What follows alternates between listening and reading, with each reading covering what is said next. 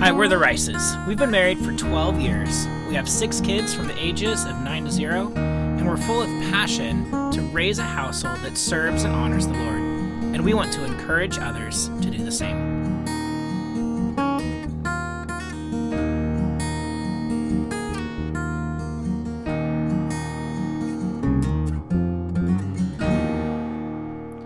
Hello, and welcome back to the podcast. This is Season 1, Episode 12, the last episode of our season, and we thought that an appropriate way to wrap up our season here is in a very similar way that we started it, which is talking about family vision. But today we want to really talk about specifically what practical impact your family vision has on your day-to-day life. So if you haven't listened to our podcast about family vision and how to develop a family vision, then we would highly encourage you to listen to that. But today, like Darren said, we kind of want to give you a taste of what the practicalness of having a family vision means for your family. Yeah, how does it affect your money? How does it affect the way that you develop your house, your property, your calendar? What is the real rubber meets the road impact of your family vision? And the great news is, as you develop your family vision and then you do those things like to talk about money or to talk about where you're living or any of those things, your calendar, whatever it is, everything kind of goes through the funnel of your family vision. Yeah, here's our conviction. We should really have an expressed family vision, right? That keeps us on the trajectory of our family being focused where we want to be heading. But our conviction is also that family vision should be the lens through which all decisions are made. And remember, as we developed this family vision, we developed it first and foremost with a biblical foundation. Right, a biblical worldview, developing a foundation of what the vision is for your family's impact for the kingdom of God. And then we get to apply that to every part of our life. So we've talked about these things a little bit briefly before, but we want to talk today specifically about how we spend our money, how we choose where to live, what is important to us in our living space, in our house, what we do with our time, and how we approach tasks or projects. So let's look at the first that Darren mentioned about money. Money is neither good or bad, right? It's right. Amoral. Yes, money is amoral. The love of money is evil and sinful, right? But money itself is amoral. So how we choose to spend our money, though, and how we view our money, that is where we need to align it with our family vision. Right. So, I have confessed before that I am the spender of this relationship of Darren and I. And when I find something that's over our $50 threshold, which is kind of just like our minimum of, hey, we should probably do a check-in and make sure it's okay that we're spending this type of money. Which is every time I spend money. Yeah, because all men things are very expensive. But so we do this check-in, and what really, ultimately Darren is so good. First, because he loves to say yes to me whenever I have a big plan or thought or thing I want to get. I mean, she makes wise decisions. Yeah. But what his go-to and our go-to is like, okay, we'll be purchasing this item fit with our family vision. Talk to me about it. I'm on your team.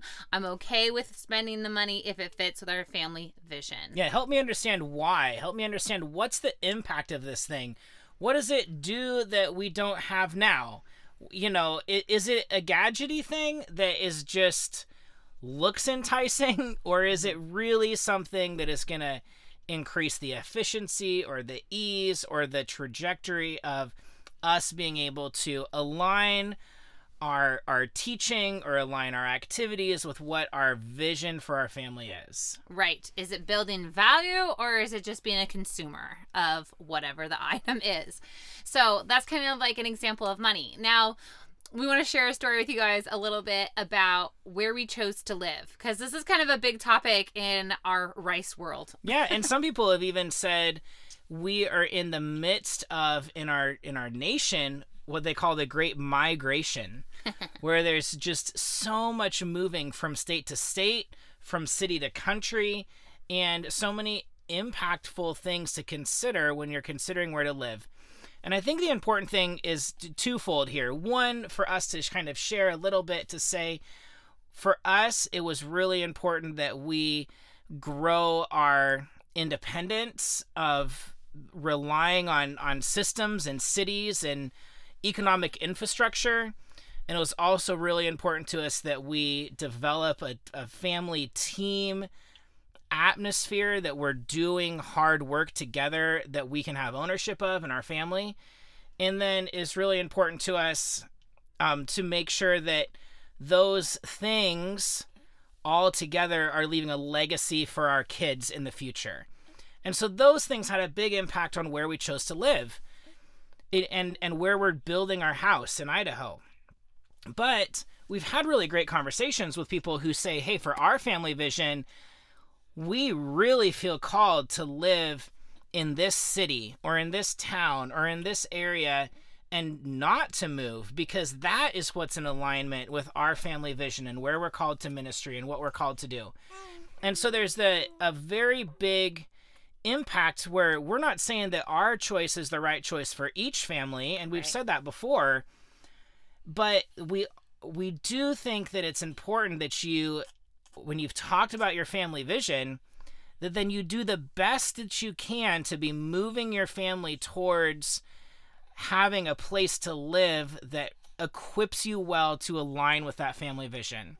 Right. And it's so awesome because God has made us all different, but with the same biblical foundation. Right. And I think that when we talk about like our convictions are not commandments, that's saying this is what the Lord has placed on us as a calling that he has for our family, but that each family has to bring to the Lord in prayer and in submission what callings that they feel the Lord's calling them to. Yeah, so just some examples, right? So you make sure that we've talked about having that your vision aligns with where you're choosing to live and where you're moving towards. But if your sole reason on why you live where you live is because that's where your job is, well, that is good to provide for your family. But there is other opportunities, most likely, where you could consider moving jobs in order to align the rest of your household living situation better to your family vision. Or people talk about moving. Well, I just want to move to XYZ because there's this there. You know, well, is that this part of your family vision? Right. Well, the beach is there. Is that right. Your family vision? Or the sun always shines there? Is that key to your family vision? And it might be. Yeah. It doesn't preclude those things from being important factors, but we just challenge you, don't get in the I'm stuck here because mentality. Right. And don't get in the mentality that it's all my problems are going to be fixed if I move there mentality. Because now I think neither of those things are true. But if your family vision is biblical and you align your mobility and your living with that vision, then you're on the right track to really accelerate and flourish your family culture. Let's talk quickly about our time. Our time is so precious, and there's so many good things out there to occupy our time with, right? So many good things. I mean, some bad things too. Oh, yeah. But a lot of good. But how do you evaluate how you're spending your time when you do it through your family vision? Then your impact is a result of that family vision, versus if you just choose to spend your time without looking at the impact of your family vision, then you are going to have a result of discombobulated visions. Yeah, right? so an example of that, part of our family vision, right, is to have a Bible time and family worship time together. And that is good. We've talked about you can do it in the morning, you can do it in the evening, you can mix it up, whatever works for your family schedule.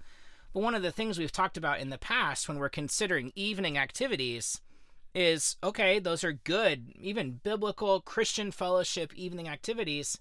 How many nights of the week are we from away from home making family Bible time in the evening a challenge? Right.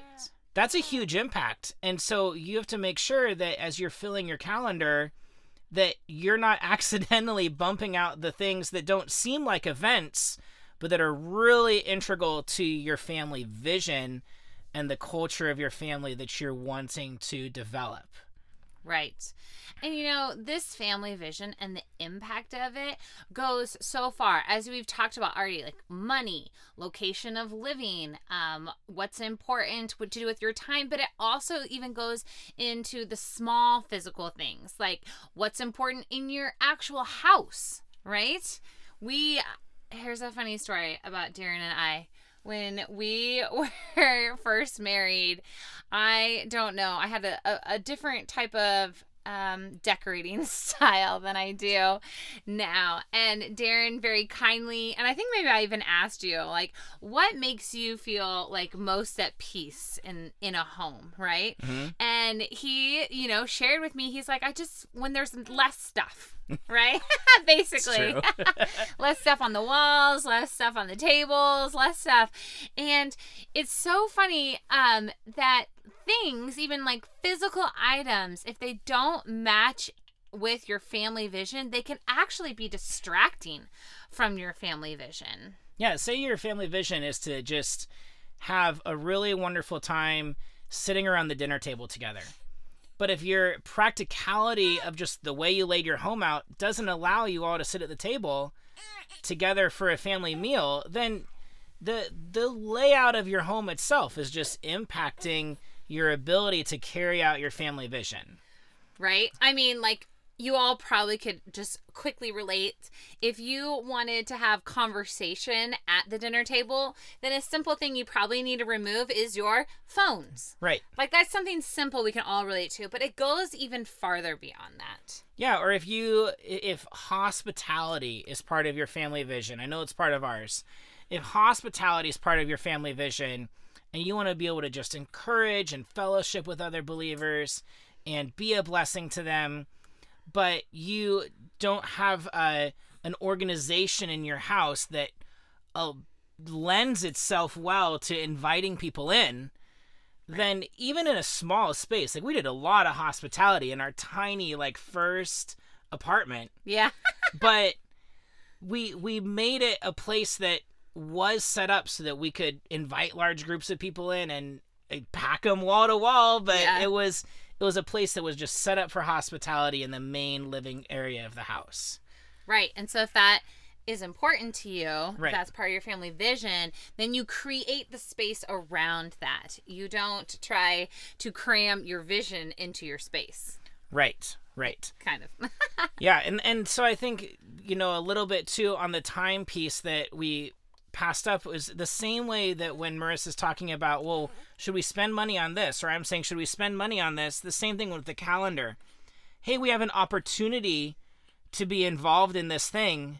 What do you think? How do we think that fits in with our family vision? Right. And so if you're thinking always through that lens, mm-hmm, then it allows you to more successfully make the steps forward in your family vision. It's like an evaluation. It's like, okay, just ask us the question, does this align with our family vision? And you have your answer. It doesn't make anyone the bad guy, right? Yeah. It just makes for a good discussion. Makes for a great discussion. All right, so let's talk a little bit about the character that gets developed when we let the impact of our family vision take control of our lives. Yeah, so if we're developing these character traits, there's really two that kind of popped out at us.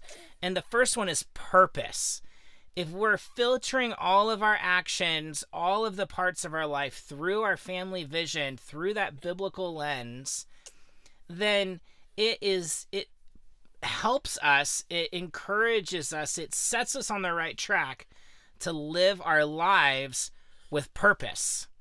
And we have that, then we know that all of our actions and all of our lives, all the things that we do are directing us and moving us towards the target that we pointed our vision at.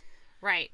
It's like that statement, if you don't stand for anything, then you'll fall. No, if you don't stand for nothing, then you'll fall for anything. Right. Yeah. Yeah. If you stand for nothing, then you fall for anything. So if you aren't looking at your vision and looking at your target, then you're just going to get tossed by this draw and that draw and whatever it is. And like we said, they could be good. Yeah, they could be fine things. And those are the things that are actually the most confusing. Right, because all of a sudden your life is full of so many good things, but it's not full of things that direct you towards your family vision. They can actually distract you tremendously from what the real biblical vision for your family is. Right. So good. So the second character trait is action, right? So we have purpose and then we have action. When we have that target, then we're constantly checking our actions to make sure they align with the target. But I think it also allows us to be confident and bold in taking action. Yeah. Because we know that that is the course and we just have the confidence to go for it. It was kind of a crazy situation when we took a random road trip through Idaho. We'd been talking about this family vision for a while. We knew that was our trajectory. We wanted to get there, not necessarily to Idaho, but to property. That was part of our vision. And I think having prayed about it and knowing that that was a part of our family vision, it gave us the confidence to just take action when the opportunity presented itself in front of us. And we didn't really hesitate a lot to take that action. And I think that was a big part of us knowing what our family vision was to give us the confidence to go that direction. Yeah, it's like walking out in your family vision is like walking out in steps of faith. Yeah. You've prayed about this. You have, talked about this. You've obviously formed your family vision on a biblical worldview. And now it is time to take those steps. Like we had thought through and prayed about all the implications of moving out of state and moving to property and what was important, what wasn't important, and budgets and all of those things. We knew all of our information, and so then our vision was set so that we were ready to take the action. And let me tell you, it didn't mean that those steps were easy. No. It didn't mean that those steps, resulted in blessing right away. Right. Right? But when you have the confidence to walk out those steps because it is in alignment with your family vision, then you know and can walk confidently in that. Yeah, absolutely. I think one other thing that I want to pull out here too is that the impact of these practical things on your family vision don't just have an impact on you, the individual, or you, the parent. These things, these actions that we take to move our family in the direction of the family vision have a generational impact. And we were just talking about this earlier today. There's such an impact that every decision you make now in your life and that you make by proxy for your children, all of those decisions have just huge downstream impacts on their faith, on their walk, on their marriages.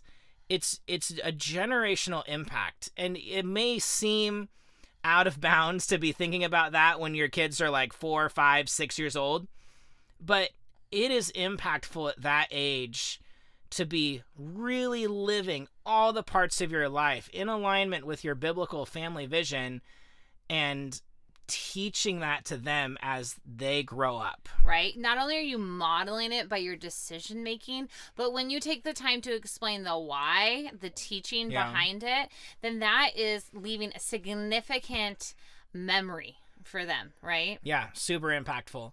So, what is the challenge though? What stands in our way? This all sounds really great, right? And you can be listening, you can say, yeah, I'm on board. I'm all about that. But then this week and the next week and the next month and the next year, what is the challenge that's going to show up in front of you? And I think that it is that the unbelieving world around us frequently wants to pull our eyes off the target and pull our eyes away from the direction of our family vision. It's as simple as that. Yep. There's so many distracting things in the world that just want to pull us away. Yeah. And because when they pull us away from our family vision, then they pull us into actually kind of chaos. Yeah. Right? Oh, yeah. Like a distraction chaos that, quickly, even though we don't realize it because it's kind of like a slow fade, quickly takes us off course of what we are trying to do for our family. Yeah, a physical chaos and a spiritual chaos sometimes. I know, like, an example of that would be our generations. We grew up tons and tons of sports. Not necessarily in our families, but in families around us growing up. And those sports frequently, maybe unintentionally, took precedence over the gathering of believers. Yeah.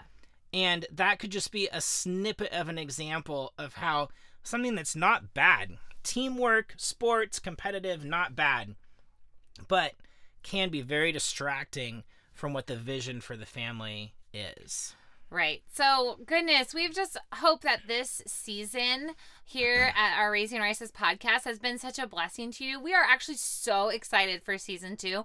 We have it planned out and some great content coming your way. So please make sure that you like and subscribe. And if this is a blessing to you, or if you think it could help impact somebody else and maybe even their family vision, we just ask you to share the podcast with them and give us a follow if you'd like to on our social media platforms where we try to post other content to encourage families in raising households that serve the Lord.